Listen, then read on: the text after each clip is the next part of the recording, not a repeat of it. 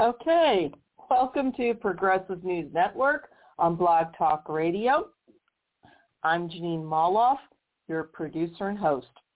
Well, we've been doing a series recently, and this is the third week of the series, on a report that was prepared entitled the Moscow Project. And it investigated whether or not Donald Trump was a Russian asset. And again, to repeat, an asset in spy terms, if you were, isn't somebody who's an actual agent. They're not an actual spy, but it's somebody who basically is useful to an enemy state. And it's along a range. So it could be anybody from what they call, kind of unflatteringly, a useful idiot, to somebody who is profiting from this illegitimate relationship and just lets things happen. All right? So this is part 3 of it. And if you saw our advert, it says Trump is Russian asset and Ukraine war arms profiteers. So we have a couple of things going on. So we're just going to go straight into it. Before we start, again, I want to emphasize this is not the kind of show where you can call in and I will take questions. I do that on occasion. And if I plan on doing it, I will announce it at the beginning of the show and say that the last 10 minutes of the broadcast will set aside for questions. If I don't say that at the beginning of the broadcast, you can pretty much guess it's not going to happen. Again, those with the PNN, we pay for this airtime. This isn't Fox. And we're not going to allow conservative trolls to come and, as you will, freeload on our time. Not going to happen. So here we go on this Sunday. I'm going to continue the series on Donald Trump as a Russian asset. Going back to the Moscow Project, Chapter 3, this chapter is titled Cultivating an Asset 2009 to 2013, How Donald Trump Became the Perfect Candidate for Russia's Assault on American Democracy. And that's the title. And the Moscow Project is part of an initiative of the Center for American Progress. Now, our second story, a little technical issue here. Let's see if I can get at it now. Our second story is about the Russian war against the people of Ukraine and how the arms industry internationally is profiting. There's evidence to support the accusation that NATO leaders saw Russian aggression as a profit opportunity based on an article published in Truthout. And then finally, there's our Jackass of the Week award. This is a feature I really enjoy. And it goes to, are you waiting? GOP Indiana Senator Mike Braun, who not only made a fool of himself at Judge Ketanji Brown Jackson's SCOTUS hearings. Braun stated that he thought the SCOTUS should revoke the Loving's decision, which legalized interracial marriage. Those of you who don't know, Judge Ketanji Brown Jackson has an interracial marriage and a couple of beautiful teenage children. So attacking that very law, that very ruling that the SCOTUS passed allowing for interracial marriage, wasn't just insulting to the judge. It had to have hurt, and it was intended to. And it was shameful what Senator Braun did. Furthermore, Braun went on to make statements against the Supreme Court decisions that not only legalized interracial marriage, but also against the right to birth control, not abortion, to birth control itself. So let's get going. So first, we're going to start with Chapter 3 on the Moscow report titled Cultivating an Asset. The years covered are 2009 to 2013. The rest of the title, again, How Donald Trump Became the Perfect Candidate for Russia's Assault on American Democracy. Here we go. So we know that Russia, and the United States as well, but the Russia's interfered with our politics, especially in the West. And why did they do that? Well, they want to undermine democracy and stability in other nations. And at the point that they really started courting the Donald, if you will, according to this report, he was a political novice. But Trump had already stated that he had admiration for Putin and the way he did things. And, you know, Putin also saw, because when we talk about Russia, you can't say Russia without saying Putin, okay? Putin is the dictator, period. Nothing happens in Russia, including big business, unless it expressly has Vladimir Putin's approval. That's it.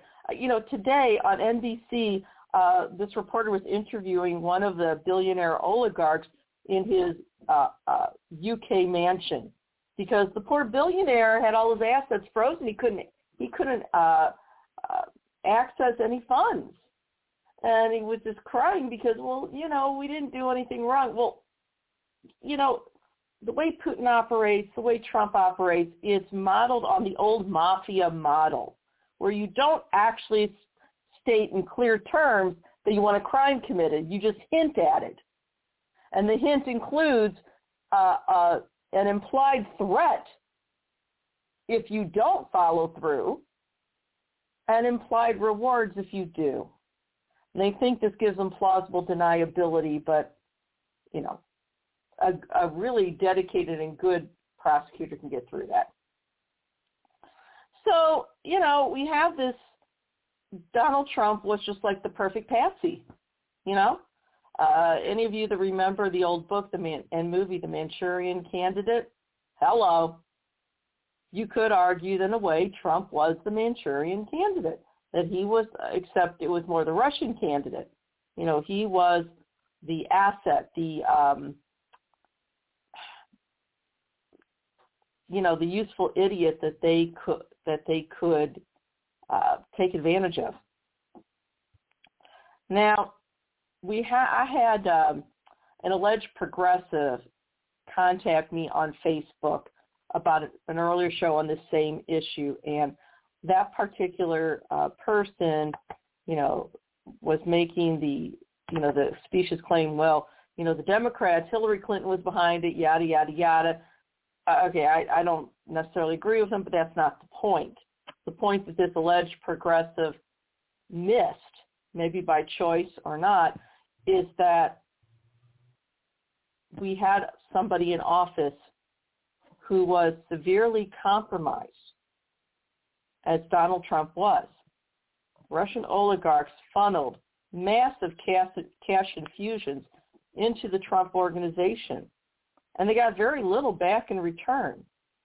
Now, people like that don't put money, hundreds of millions of dollars, into your businesses and not expect something in return. Let's be honest. Trump went bankrupt 6 times. Okay, and it wasn't just for mismanagement. He just refused to pay people. This is a matter of records. Let's be honest about this. So anyway, Trump's political rise. This report mentions a journalist named Luke Harding. Harding is the author of a book called Collusion, Secret Meetings, Dirty Money, and How Russia Helped Donald Trump Win. And I'm going to talk as long as I can today because my computer is having a problem holding a charge. So Russia, according to Harding's book, has been interested in Donald Trump since at least 1987. And that's when Trump visited Moscow with the Russian ambassador to the United States, Yuri Dubinin. And Harding reported that on documents, as documented by The Guardian, the nation of Czechoslovakia spied on Trump in the 70s and 80s when he was married to his first wife, Ivana Trump, who was born in the Czech Republic. And according to Harding, the Czech government really targeted Trump specifically because he had a high profile as a businessman who also had some political ambitions. And all of that is bad enough, but where Harding goes on is to say at that time the Czech government was documented as having close ties to the KGB, as documented by The Guardian. All right? And at that period of time in the 70s and 80s, who was high up in the KGB? Vladimir Putin. Okay? So Harding admitted they don't really know if the KGB and the Czech government shared information specifically on Trump, but, you know, there's a conflict of interest there already. And then when you look at the 2016 election, the natural starting point for the relationship is Trump's rise to political relevance in the early 2010s. And he did so basically as a racist. You know, he crusaded against Barack Obama, even though ironically in 2008, Trump actually liked Obama and, you know, said he thought that Trump was quoted saying, quote, I think Obama has a chance to go down as a great president. But then in 2011, Trump soured on Obama, and he started this whole birther nonsense, you know, which in case, I doubt if he's listening, but in case Donald Trump or any of his little acolytes are listening, Barack Obama was born in Hawaii. And the last time I checked, Hawaii was a state in the United States, which makes Barack Obama a natural-born American citizen. Get over your stupid selves. Anyway, so I'm watching my battery because this is, all right. Anyway. And then on March 23rd of 2011, that same year, Trump was on the Today Show, and this is as documented by the LA Times, where he expressed some, quote, real doubts about Obama's birthplace. And apparently Trump sent some investigators to Hawaii to explore the circumstances surrounding the birth of Barack Obama there. Now, I guess the question in my mind's eye is, why was a moron like Trump on the Today Show in the first place? Does the Today Show have nothing better to do than just to have rich people and celebrities on the show? I remember when the Today Show used to be an actually pretty decent early morning news show. But, you know, now it's turned into vapid chatter. So there was another Today appearance on April 7th of 2011. Trump questioned Obama's citizenship again. And even after President Obama released his birth certificate, Trump kept on with this nonsense because, let's face that, Donald Trump may not be academically bright, but he is clever enough to know that it's this racist trope that was giving him more political advancement, period. And that's what the GOP's lowered itself to. The GOP has nothing to offer any of us except racism, misogyny, religious bigotry, and so on. The GOP of Trump has turned into a white supremacist, neo-Nazi hate group, period. So Trump around 2011 was flirting with the idea of running for POTUS, for president, but he didn't really gain any traction. But he gained enough traction that Mitt Romney tried to get his endorsement. But Trump kept promoting this conspiracy theory on the birtherism. And according to Harding, quote, the Kremlin has a long and well-documented history of exploiting racial tensions in its efforts to influence politics abroad. And quite a few of the fringe racist parties in the EU, like France's National Front, the UK Independence Party, and the Alternative for Germany, they're racist groups. Let's just be honest, okay? So, and Russia likes to push this because, again, they try and cause as much division within these nations as possible so they can actually defeat them from within. And, you know, using the actual tools of democracy against itself, actually. And that's exactly what Hitler and his propagandists did. Putin's borrowing straight from their playbook. So let's move on here, okay? Watching my battery, unfortunately. And that's what's really going on here. All right, and Trump wrote that birtherism nonsense to build a bigger political organization, if you will. And goes on again. I this one person claiming to be a progressive, accusing me of, I'm being a shill for Hillary Clinton, and I was going, okay, first of all, I'm going to be clear about this. I'm a progressive. I don't really consider myself a Democrat or a Republican. I'm a progressive, period. And as for Hillary herself, I'm not going to listen to gossip, but my problem with Hillary Clinton's stance was neoliberal fiscal policy, period. Nothing else. The fact that in the eyes of many sexes she was uppity, well, I like that part. I'm uppity too. But it was just it's neoliberalism things that I disagreed with. Nothing else. So this report goes into the dossier compiled by former MI6 agent Christopher Steele, known as the Steele dossier. And according to this, Trump began feeding Russian intelligence information, around the same time he was pushing this birtherism crap. And this is as documented by the Moscow Project. Now, the dossier cited 4 sources. There were 2 officials in Russia. One was a senior former intelligence official, and one was a senior former ministry official. There were also 2 Russian expatriates. And they all claimed that Trump did have a relationship with Russian intelligence for at least 5 years. I'd have to look up the name of the law, but there is a law in the United States that forbids anyone outside of the State Department or the president from conducting any sort of foreign affairs. Now, it seems to me that Donald Trump broke that law, but I don't see anybody prosecuting him. So, again, according to the Moscow Project, quote, speaking to a trusted compatriot in June 2016, sources A and B, a senior Russian foreign ministry figure and a former top-level Russian intelligence officer still active inside the Kremlin, respectively, the Russian authorities had been cultivating and supporting U.S. Republican presidential candidate Donald Trump for at least 5 years. Source close to Trump campaign, however, confirms regular exchange with Kremlin has existed for at least 8 years, including intelligence fed back to Russia on oligarchs' activities in the U.S. Now, the Steele dossier also alleges that Trump was providing information on Russian oligarchs living in Trump properties. And that is consistent with the way intelligence services operate. Often, intelligence services spies, if you will, they start with simple requests, and the target or the patsy doesn't realize that they've already become an intelligence asset.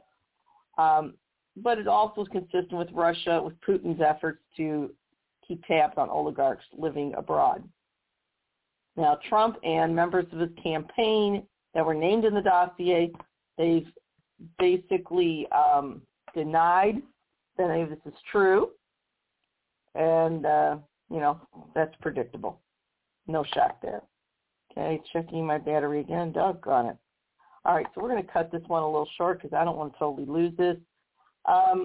There was the Miss Universe pageant in 2013. In planning and executing the pageant, according to Bloomberg, Trump met with quite a few individuals who would resurface during his presidential campaign, including Rob Goldstone, a music producer who arranged the June 9, 2016 meeting in Trump Tower, Azerbaijani Russian oligarch Aris Agalarov, and his pop star son Emin, on whose behalf Goldstone reached out to arrange the June 9th meeting. And I'm not sure I can say this right. Ik Kavaledze, that's an executive in Agalarov's real estate company. All these actions form the basis of a 2000 Government Accountability Office report on Russian money laundering tactics and who attended the June 9th meeting. Now, the report doesn't allege any illegal behavior by Kavaledze. He's denied wrongdoing. But once again, there was enough red flags there to trigger a Government Accountability Office report as documented by the New York Times in 2000 on Russian money laundering schemes and specific attendees of that June 9th meeting with Trump. Okay? It's even if, let's say, Trump didn't have anything to do with this or didn't know, there's the appearance of a conflict of interest. And there's too much of that. All right? It's amazing how nowadays, to give you something to compare against, if you apply for just a simple clerical job or a job bagging groceries, you have to go through a lot of times a criminal background check. But these high flyers, they can have blatant conflicts of interest and get away with it. All right. So the Steele dossier describes that particular trip as a critical juncture, quote, in Russia's cultivation of Trump as an asset.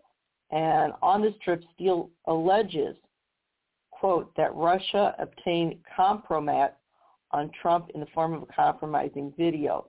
Compromat is this idea that they get you in some sort of compromising situation that they can blackmail you with. I'm not sure. It didn't specify whether or not this was the P video or not. I don't know. I'm not going to go there. Trump denies the event occurred with this compromat video. His personal bodyguard was a man named Keith Schiller. Schiller testified, according to NBC News, before Congress, that he turned down an offer from a Russian to, quote, send 5 women to Trump's hotel room. And this report says, quote, though Schiller presented the story as exculpatory, he also said he only stayed by the door to Trump's hotel for part of the night, leaving open the possibility that the encounter may have occurred after Schiller left. Okay, the report goes on to say, quote, the episode also comports with Russia's known tendency to produce compromat on visiting government officials and business elite by bugging their hotel rooms and orchestrating embarrassing sexual encounters. It's something, I'll tell you. We do know that Donald Trump did court Russia-based financing for many of his projects, not just in the U.S., but also in Russia and other places like Soviet countries, former Soviet countries like Georgia, Azerbaijan, and Kazakhstan. Now, that in and of itself isn't necessarily illegal, but that's the problem with all of this.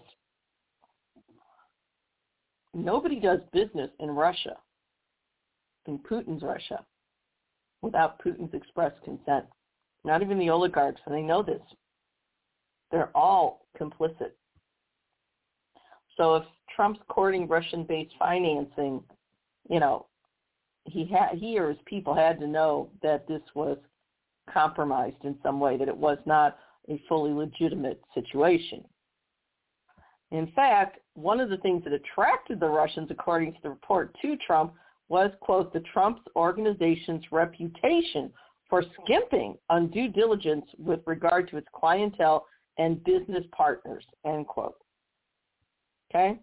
And actually, if you're in the money laundering business, you look for an organization that's willing to look the other direction when evidence shows up that money laundering is taking place. Once again, a lot of these Russian oligarchs bought these, multi-million-dollar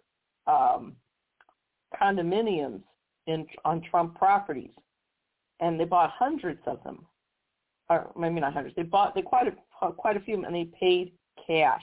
That's a red flag. Anybody who pays cash for a home, you have to question the source of the money. That's not legitimate, because the reason you get a bank loan is because there's a paper trail. The reason why money launderers don't want a bank loan is because there's a paper trail. With cash, there's no paper trail. Okay, in fact, it could even be counterfeit. You wouldn't know. So, Donald Trump, whether it was through the Miss Universe pageant or whatever, he often boasted about, the close relationship he had with Putin. He often, implied receiving a gift from or speaking, quote, indirectly with President Putin, who could not have been nicer, end quote. So, once again, we have this issue. Now, there are some conservatives as well as alleged progressives, as I said before, that claim the Steele dossier is, to use Trump's childish rhetoric, fake.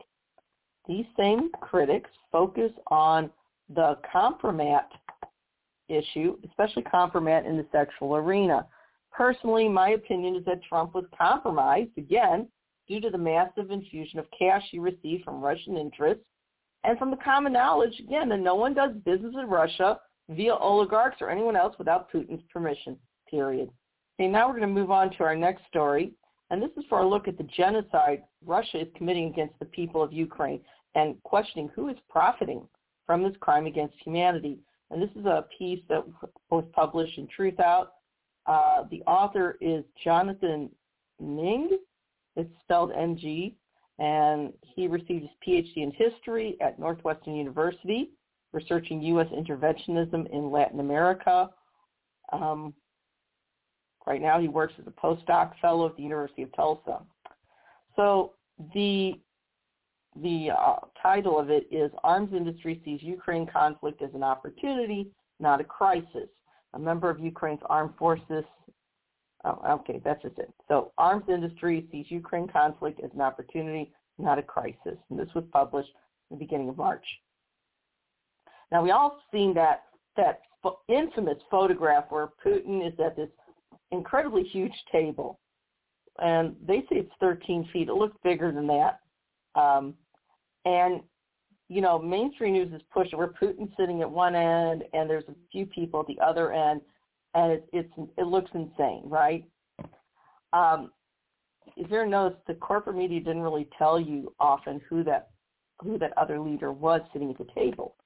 Well, it was French President Emmanuel Macron. Now, their meeting wasn't about that table or Putin being a germaphobe, which I don't know if he is or isn't. But Macron was there. He was supposedly there to discuss the crisis in Ukraine. All right. Now, the talk really did break down into expansion of NATO, and then it didn't. Nothing happened except that crazy photograph. But again, the corporate media keeps pushing the photo, which blurs the identities of the other players and without any meaningful context. Now, I want to make this perfectly clear. I despise Vladimir Putin. As far as I'm concerned, Putin is a Hitler wannabe, period. That being said, however, you know, Putin keeps saying, you know, he hates NATO, he hates NATO. The thing is, NATO hasn't really been innocent either. What's turned out is that over the past year, Macron of France, Macron is the leading EU peace negotiator, ironically, but at the same time, Macron's led an arms sales campaign, according to Reuters, where he has really exploited the tension of the Ukrainian-Russian war as an opportunity to strengthen the French bottom line. You know, the trade press, according to Aerotime.aero, reported that Macron hoped to sell Rafale fighter jets to Ukraine, quote, breaking into the former bastion of Russian industry, end quote. This article goes on to say Macron isn't the only one that's using his position as a leader of a sovereign nation to benefit arms manufacturers. Apparently, NATO contractors really openly embrace this Russian-Ukrainian war as, quote, sound business. This is something that we really should look at more. So, for instance, in January, there's a quote here from Raytheon CEO Greg Hayes. And the Raytheon CEO cited, quote, tensions in Europe as an opportunity, saying, quote, I fully expect we're going to see some benefit, end quote. According to also CEO Jim Taslett of Lockheed Martin, also emphasized the benefits of, quote, great power competition, end quote, in the EU to shareholders of Lockheed Martin. February 24th, Russia invaded Ukraine. Okay, so January they're talking about this, and February 24th, Russia attacks Ukraine. Keep in mind, Putin has ordered, they've bombed civilian targets, cities, children's and maternity hospitals, art galleries, schools, and so on. And they blocked the way for Ukrainian civilians, women, children, and elderly to escape. While all this was going on, according to this article and according to Reuters, the stock value of those same arms manufacturers soared,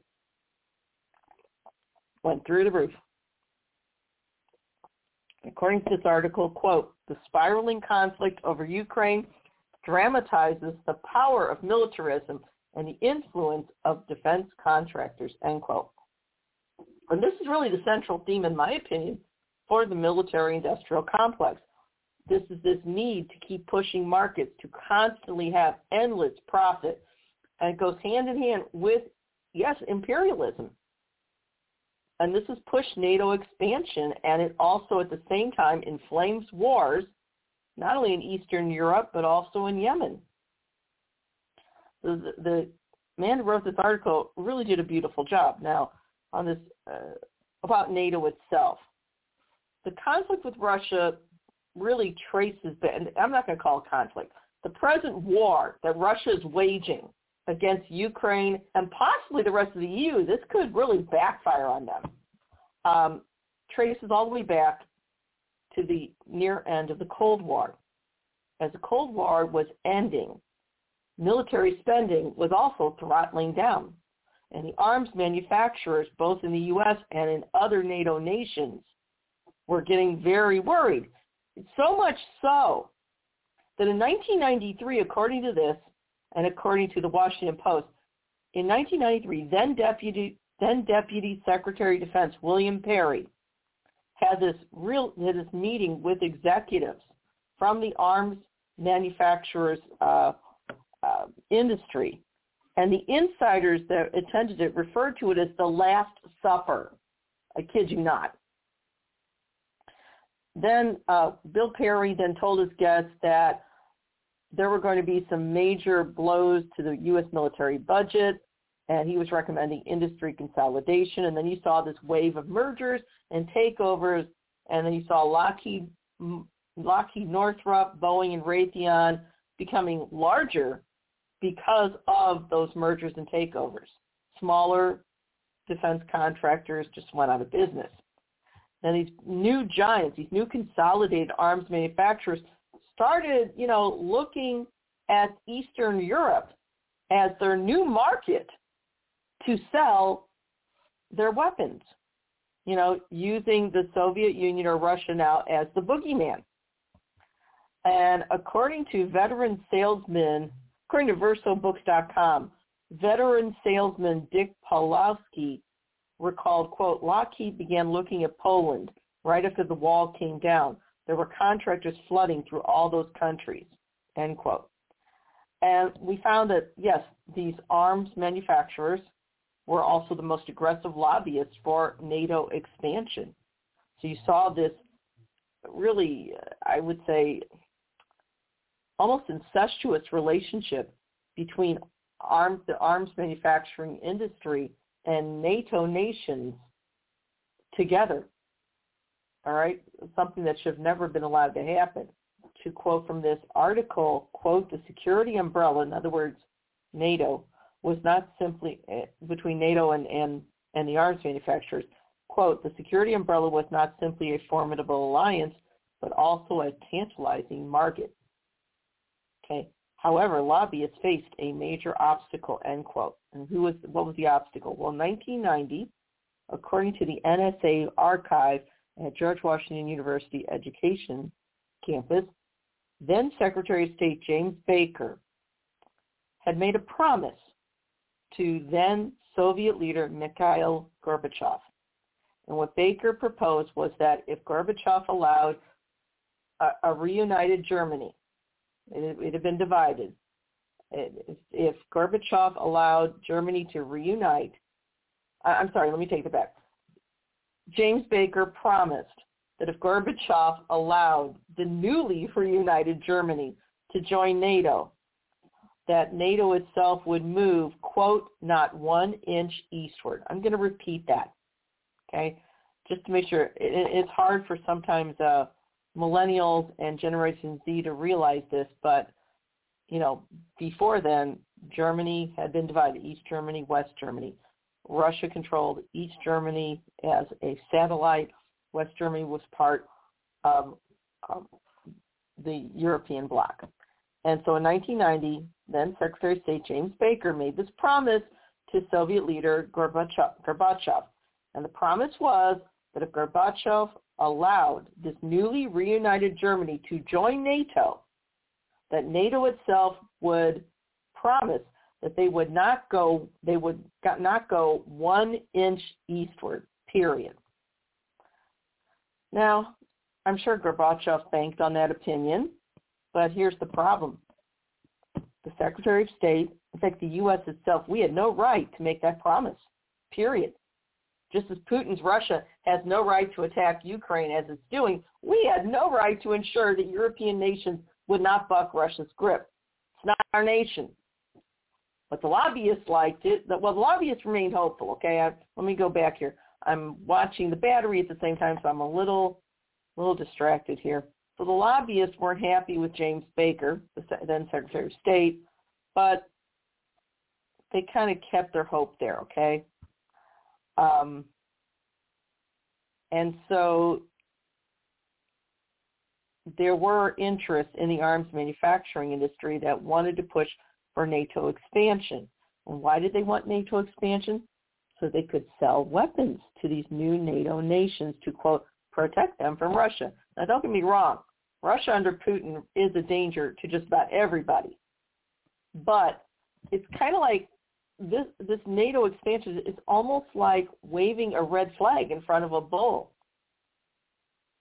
And then you're shocked when the bull charges. So apparently the New York Times reported in 1997 the following headline: arms makers see bonanza in selling NATO expansion. The newspaper also noted, according to the Chicago Tribune, that, quote, expansion of the North Atlantic Treaty Organization, in other words, NATO, first to Poland, Hungary, and the Czech Republic, and then possibly to more than a dozen other countries, would offer arms makers a new and hugely lucrative market. Okay, so it would expand NATO. All right, and then the new alliance members to the arms manufacturers meant new clients. Because, this is the part that you're not told often, NATO would and does require these new nations to buy military equipment from the West. Kind of sounds like the old protection racket of the mafia now, doesn't it? Only with better suits from Brooks Brothers. It sounds like that because basically it is. Lobbyists came into D.C., they courted the legislatures. Vice President Bruce Jackson of Lockheed went on to become the president of the advocacy organization called the U.S. Committee to Expand NATO. And Jackson remembered, according to basically, that there were extravagant meals he hosted at this mansion. And the mansion was owned by this Republican named Julie Finley, and among all the different perks featured, quote, an endless wine cellar, end quote. Anyway, so they wanted NATO to expand, and they traded off. The arms manufacturing industry met with these leaders, and between NATO leaders and the arms manufacturing industry, they decided, we'll expand NATO, but we're going to require these new NATO nations to buy weapons from the West, from Western nations, and Western companies. So you had this incestuous relationship that should never have been. Journalist Andrew Cockburn explained, quote, educating the Senate about NATO was our chief mission. We'd have 4 or 5 senators over every night, and we'd drink Julie's wine, from Julie Finley, that is. And the lobby pressure just kept going. Romanian Ambassador Mircea Jonah was quoted as saying, quote, the most interested corporations are the defense corporations because they have a direct interest in the issue. And this article goes on to say Bell Helicopter, Lockheed Martin, and several other firms even funded Romania's lobbying machine during its bid for NATO membership. Now, here's what happened. So you have this situation now where NATO nations got together with the arms manufacturing industry, and they said, look, we're going to push for NATO expansion, and we're going to help these politicians in their political goals. And in return, these NATO leaders are going to tell these new nations that are being admitted that they have to buy weapons from the West, from Western nations, from Western companies. Okay? Well, what happened to that promise that James Baker made to Gorbachev, that NATO wouldn't expand not 1 inch forward. Obviously, the policymakers reneged on that promise. And in 1999, NATO admitted Poland, Hungary, and the Czech Republic. Now, people are going to get a little upset with me because they're feeling kind of, I guess, waxing sympathetic. You know, Madeleine Albright passed away. She was the first woman to be Secretary of State in the U.S., but she had a part in this too. Okay. According to Brookings, the Brookings Institute, Madeleine Albright, who was then Secretary of State during the Clinton administration, cooperated with the Jackson campaign. Okay. In other words, Bruce Jackson, Vice President of Lockheed, was part of this advocacy group on called the U.S. Committee to Expand NATO, and Madeleine Albright, then Secretary of State, cooperated with that campaign and welcomed them with a hearty, quote, hallelujah, end quote. Now, there was an intellectual architect of the Cold War, a man named George Kennan, who did predict that this was going to have disastrous results. Kennan cautioned, quote, such a decision, in other words, to expand NATO, quote, such a decision may be expected to inflame the nationalistic, anti-Western, and militaristic tendencies in Russian opinion, end quote. And it's not just anti-Western. Putin is evil, in my opinion, but he's not stupid. He doesn't want all these arms on his border. I'm not advocating for him, okay? The day Vladimir Putin drops dead, I'm going to throw a party. I'm sure the Russian people are sick of him too, but I'm just saying NATO is not innocent in this either, and NATO didn't seem to care. Here Macron was trying to negotiate with Putin, even though Macron and other NATO countries helped cause this in their quest for what they call infinite war. That's the thing. These political leaders are helping to push this very concept of having infinite war, which will ensure, pretty much guarantee, that arms manufacturers will have a constant market. Okay. Now, let's go on. Very few of them listened to Kennan. Okay, turns out Kennan was right. This author listed a former Assistant Secretary of Defense, Chaz Freeman. According to this Verso Books, he describes the mentality of policymakers. Quote, the Russians are down, let's give them another kick. And then there was a quote, after that, Jackson, the guy who actually headed up the advocacy group, the U.S. Committee to Expand NATO, yeah, that guy. He was quoted as saying, quote, fuck Russia is a proud and long tradition in U.S. foreign policy.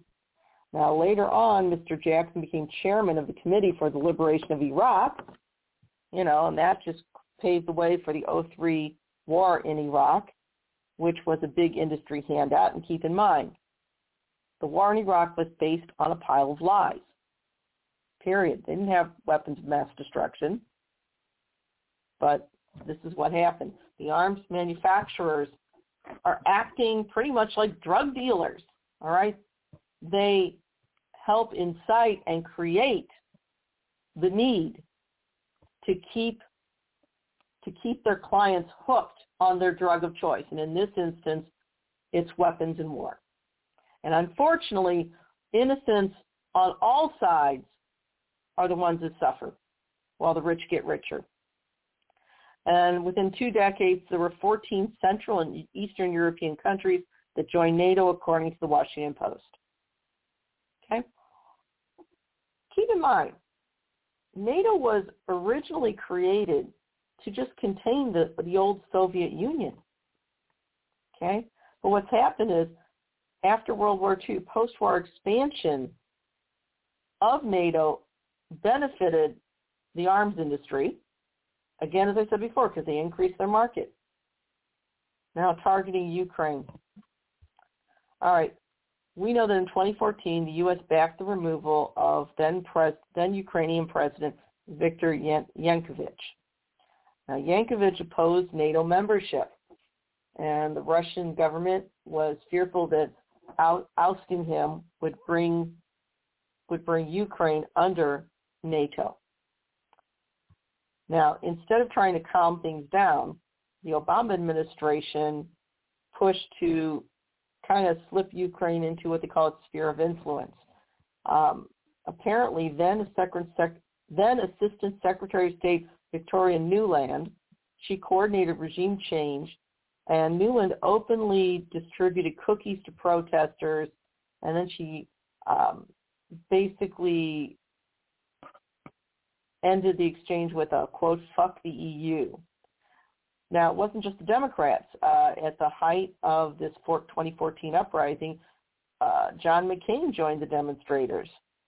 Now, here McCain was flanked by leaders of the I cannot pronounce this, Svoboda Party, which is fascist. And according to The Guardian, McCain advocated for regime change, declaring that, quote, "America is with you." Now, by then, according to this article, quote, newly minted NATO members had bought nearly $17 billion with a B in American weapons.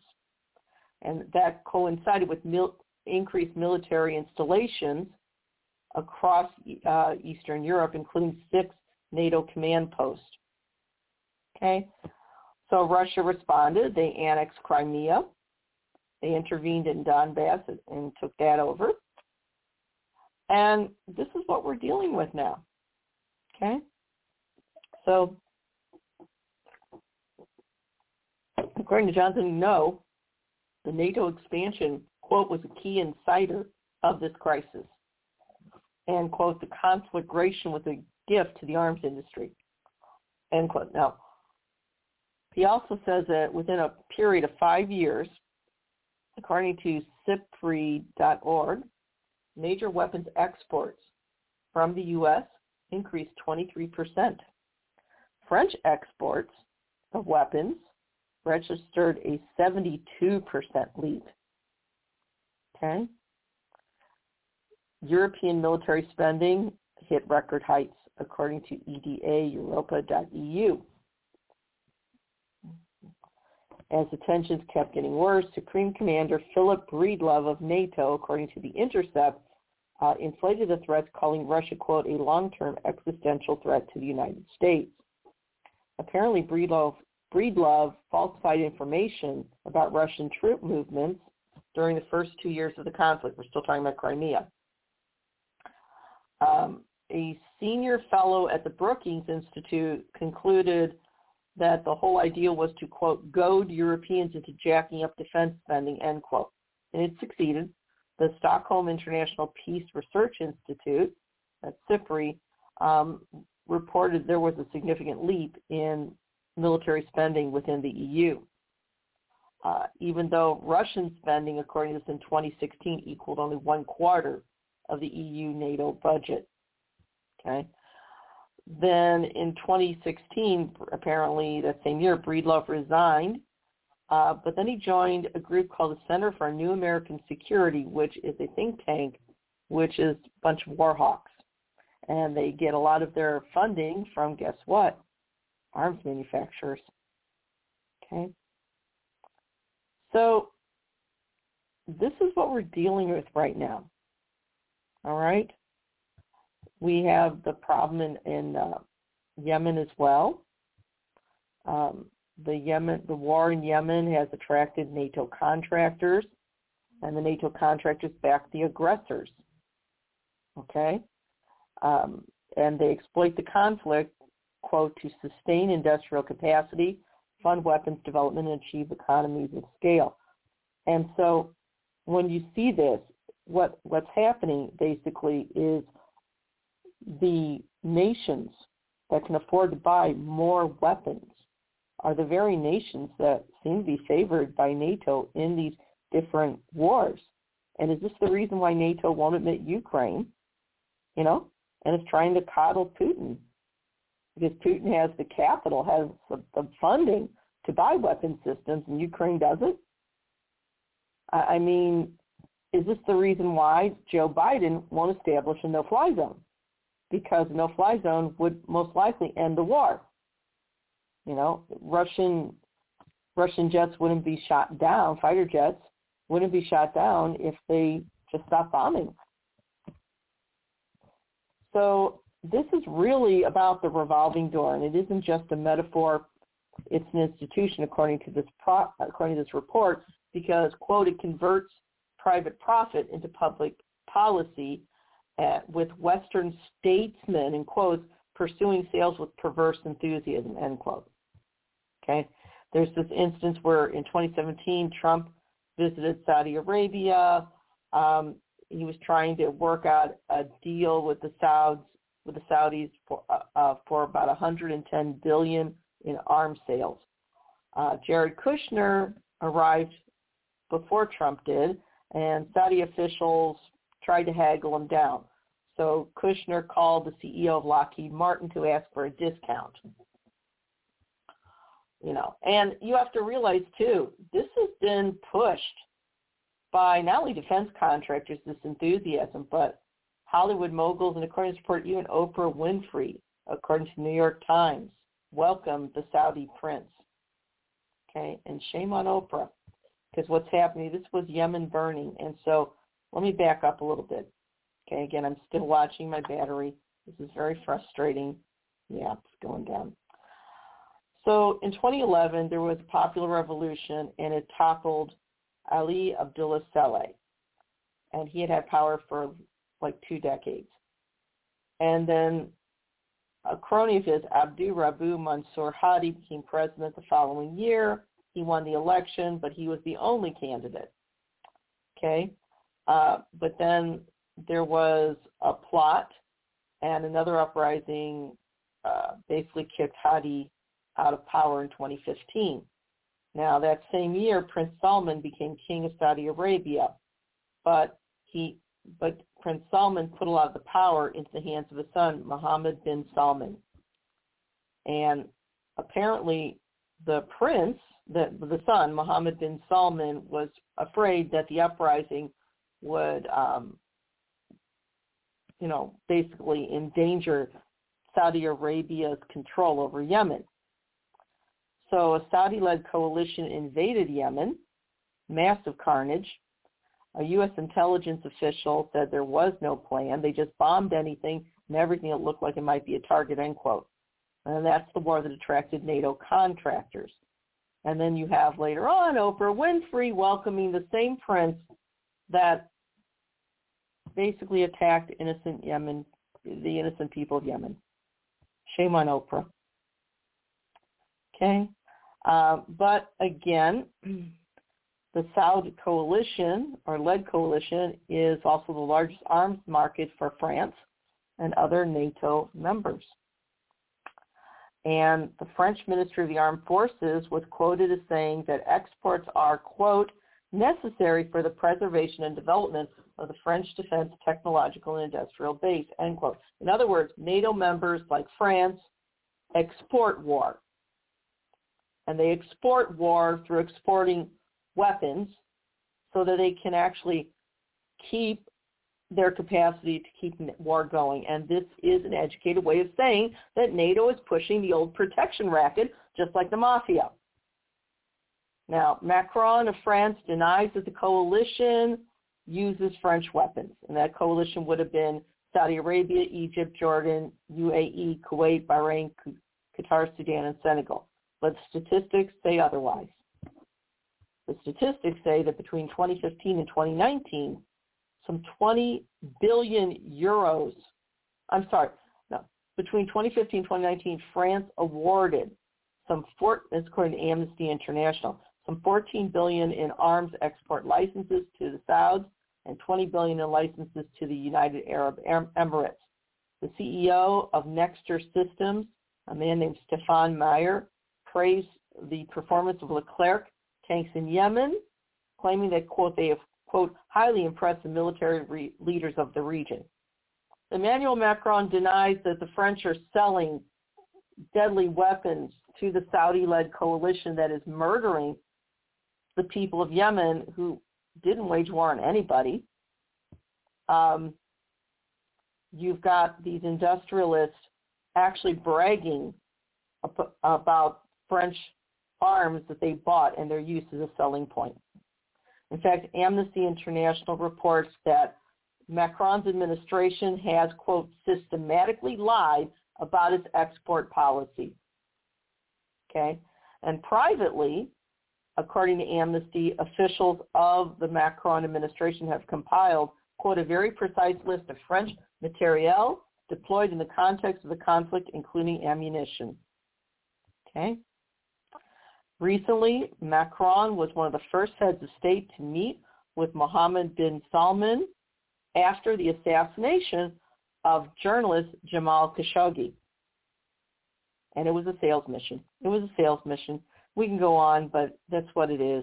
It goes on, while denouncing war, quote, every Western producer, according to JSTOR.org, has outfitted those carrying it out. Spanish authorities kind of tweak official documents to try and conceal how they're exporting lethal hardware, according to El Diario.es. Great Britain's reportedly violated its own arms embargo, according to the Daily Maverick, and the United States hasn't respected export freezes with any consistency, according to WarOnTheRocks.com. NATO countries in the Eastern Europe bloc also are exploiting the war. Okay? Between 2012 and 2016, this is the war in Yemen. Eastern Europe, according to The Guardian, awarded at least 1.2 billion euros in military equipment to the region. And I'm sad to say, quote, according to this article, quote, ironically, a leading Eastern European arms exporter is Ukraine. Okay? So while the West we're trying to save Kyiv, as we should, you have to make a distinction between the ruling class and the people. The ruling class sold weapons on the black market, and that is according to a parliamentary inquiry that concluded between 1992 and 98 alone, quote, Ukraine lost a staggering $32 billion in military assets as oligarchs pillaged their own army, end quote. So the people of Ukraine have been doubly victimized, not only by the Russians who are waging war against them, but they've been victimized by their own oligarchs. Okay? And that's what this whole thing's about, is corruption nonstop. All right? The arms industry relies on this idea of the revolving door. And leading power brokers, and you'll notice some of these names are very well known in political circles, from the Mitterrands and Chiracs in France, to the Thatchers and Blairs in Britain, the Gonzales and Bourbons in Spain. All of these elite families have, quote, have personally profited from the arms trade. Here in the U.S., the industry has about some 700 lobbyists, according to InTheseTimes.com.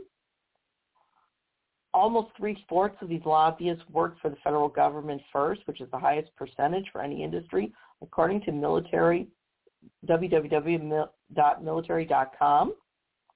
The lobbyists spent $108 million in 2020 alone, according to foreignpolicy.com.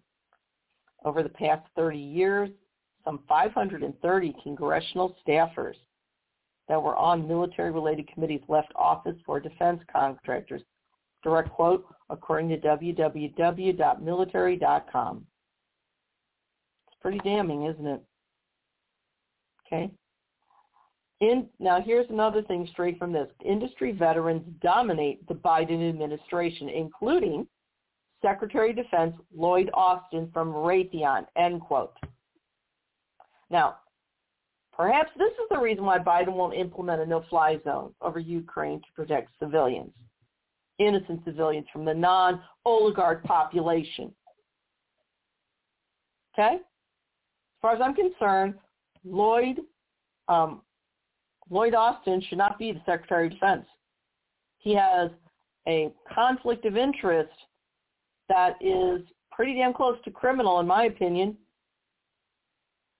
We're not going to get honest government anywhere if we allow this level of incestuous conflict of interest to continue. It just won't. Now, and this keeps going. By 2005, some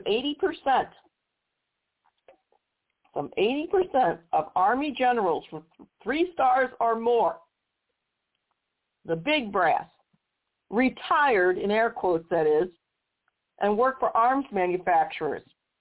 And that is according to www.ucpress.edu. Now, there's regulations that prohibit this, though.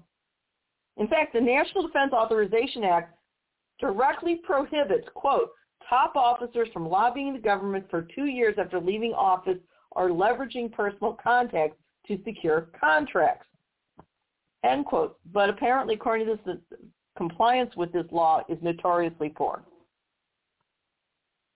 So apparently the big brass in the Pentagon can break the law left and right. But God help any of the enlisted. Okay? This is a corrosive culture. Okay? Now these NATO intellectuals, if you will, they're openly talking about the idea of infinite war. I kid you not. According to ucpress.edu, General Mike Holmes has said that the idea of infinite war is, quote, not losing. It's staying in the game and getting a new plan and pursuing your objectives, end quote. Okay? The fact is, this idea of infinite war, according to this author, isn't so much a strategy but a confession. Okay? And it is.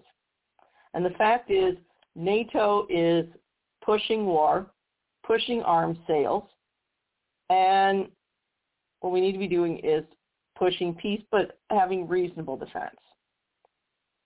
So in conclusion, all right, again, watching my battery, God doggone it, shoot.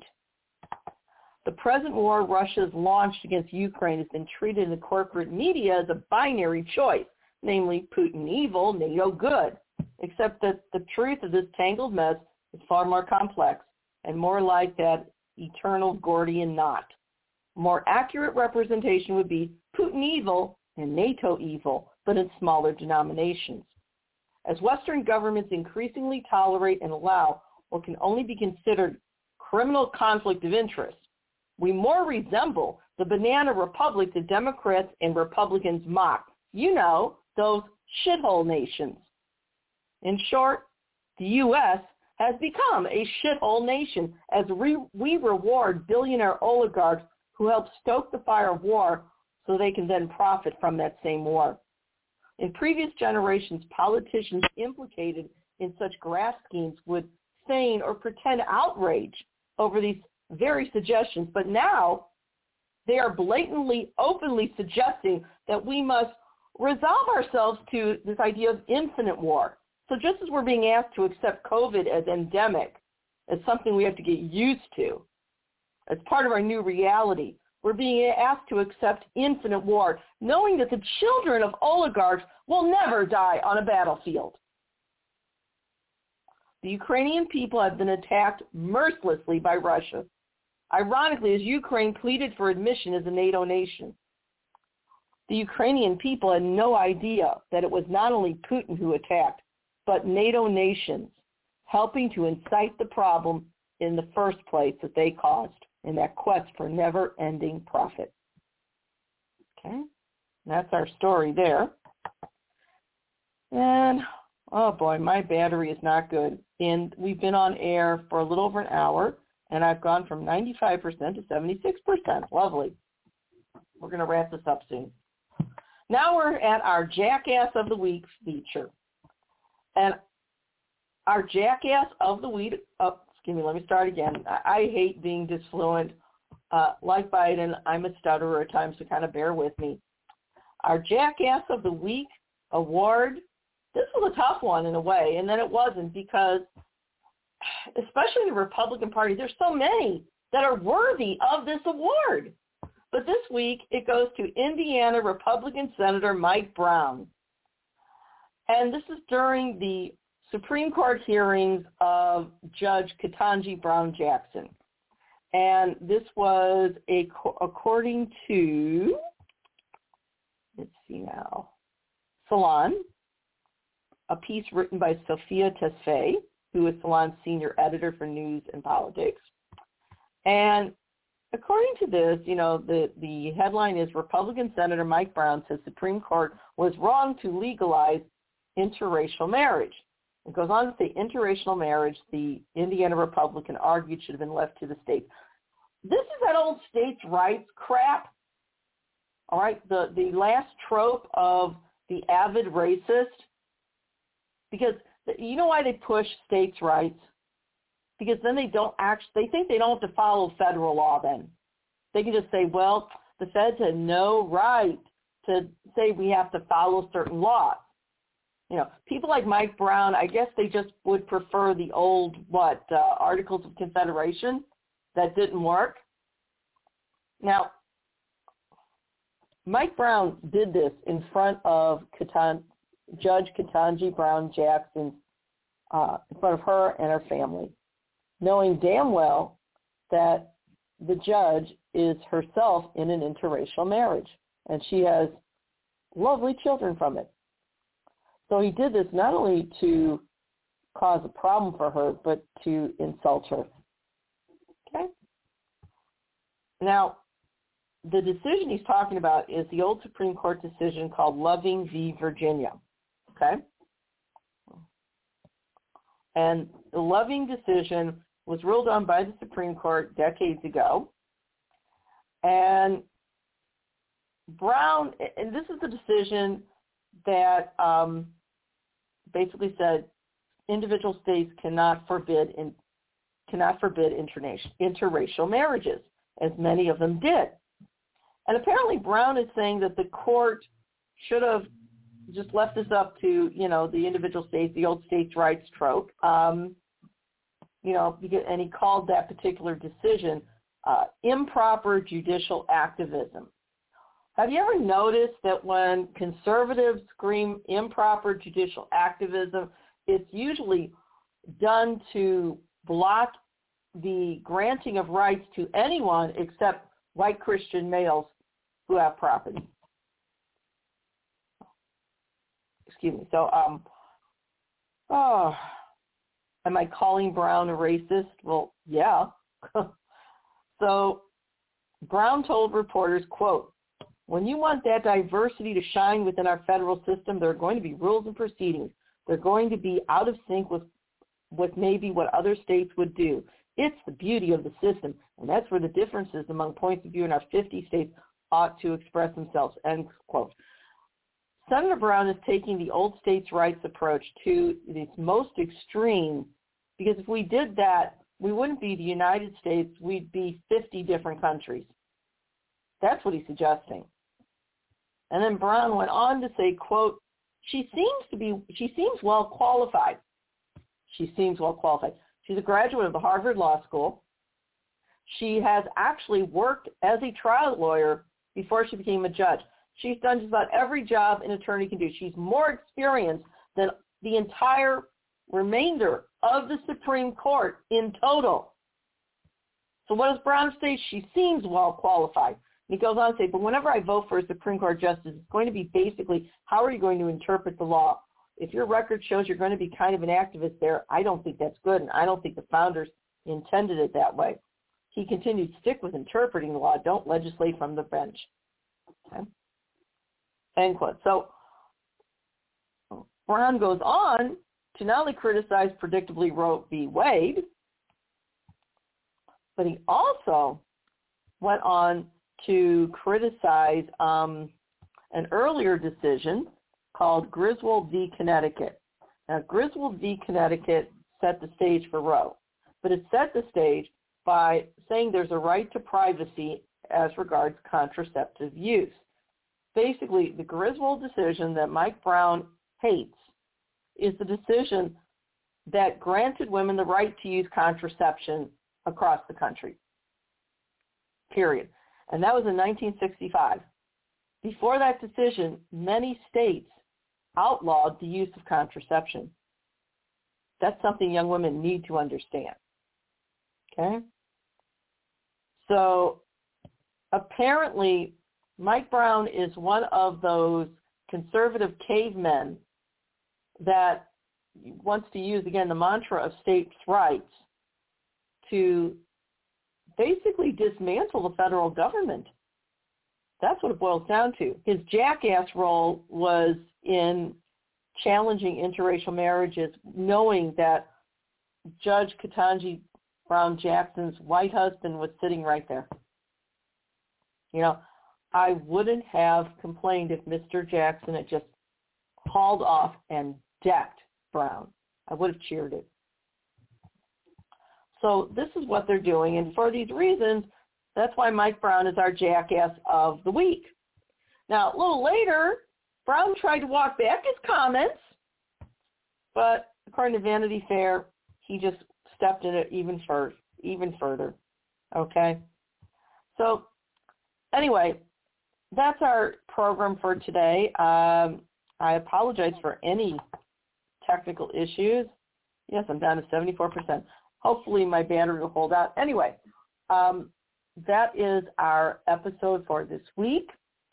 We're going to be continuing the Moscow project. We're also going to be talking more about certain things the Supreme Court is doing. It's really important that we understand what these justices are doing. Often in the corporate press, they talk about, well, this judge is leaning this way, that judge is leaning this way. They don't explain what these things really mean.